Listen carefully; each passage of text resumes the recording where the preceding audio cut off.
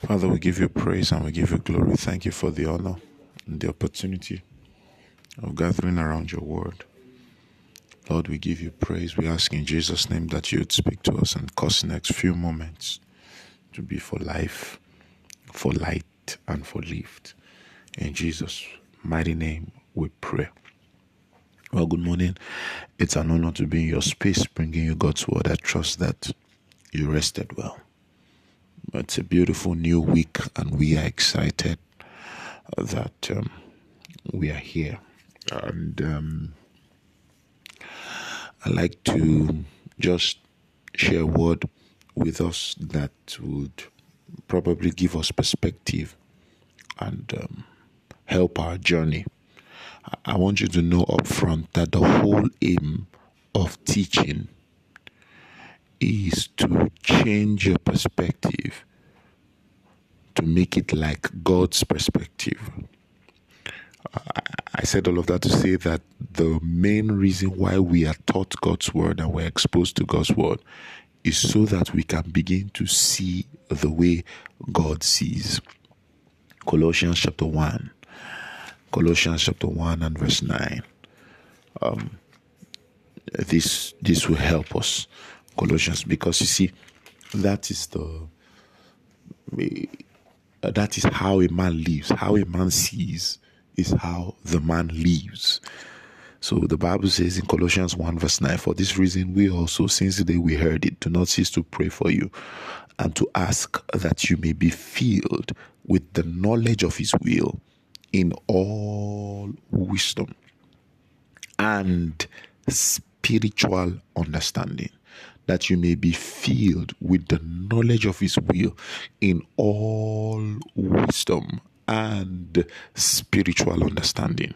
Then he says that you may walk worthy of the Lord, fully pleasing him. That means if you are not filled with the knowledge of his will in all wisdom and spiritual understanding, you cannot walk worthy of the Lord, fully pleasing him.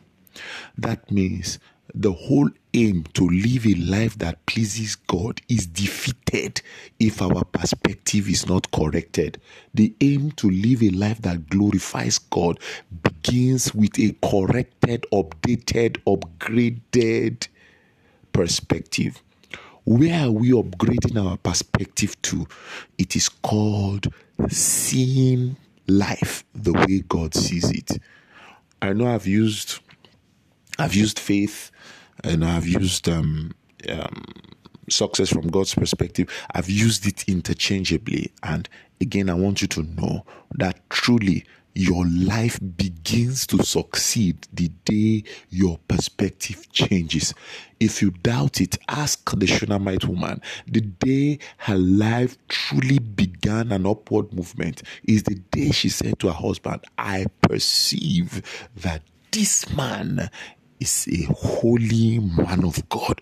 Whatever changes your perception will change the course of your life. When that perception is adjusted, that is why you can pick somebody from the back end of life, bring him to the university, for example. You have started a transformation. When perception changes, transformation changes. Every time your perception changes, a superior version of you is revealed.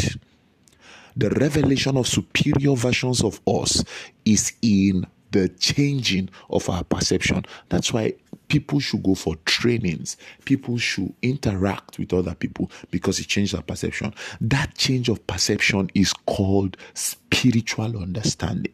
Spiritual understanding is to be able to understand things spiritually. First, it is to understand spiritual things. Then it is to understand things spiritually.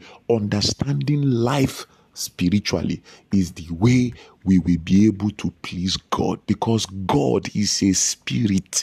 So if you don't understand things as a spirit or spiritually, you will not be able to please God.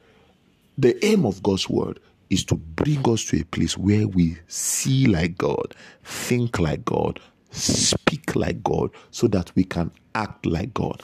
If we see like God, think like God, speak like God, we will act like God. I trust that bless you. Share God, let me their thought to bring you a word of faith and hope.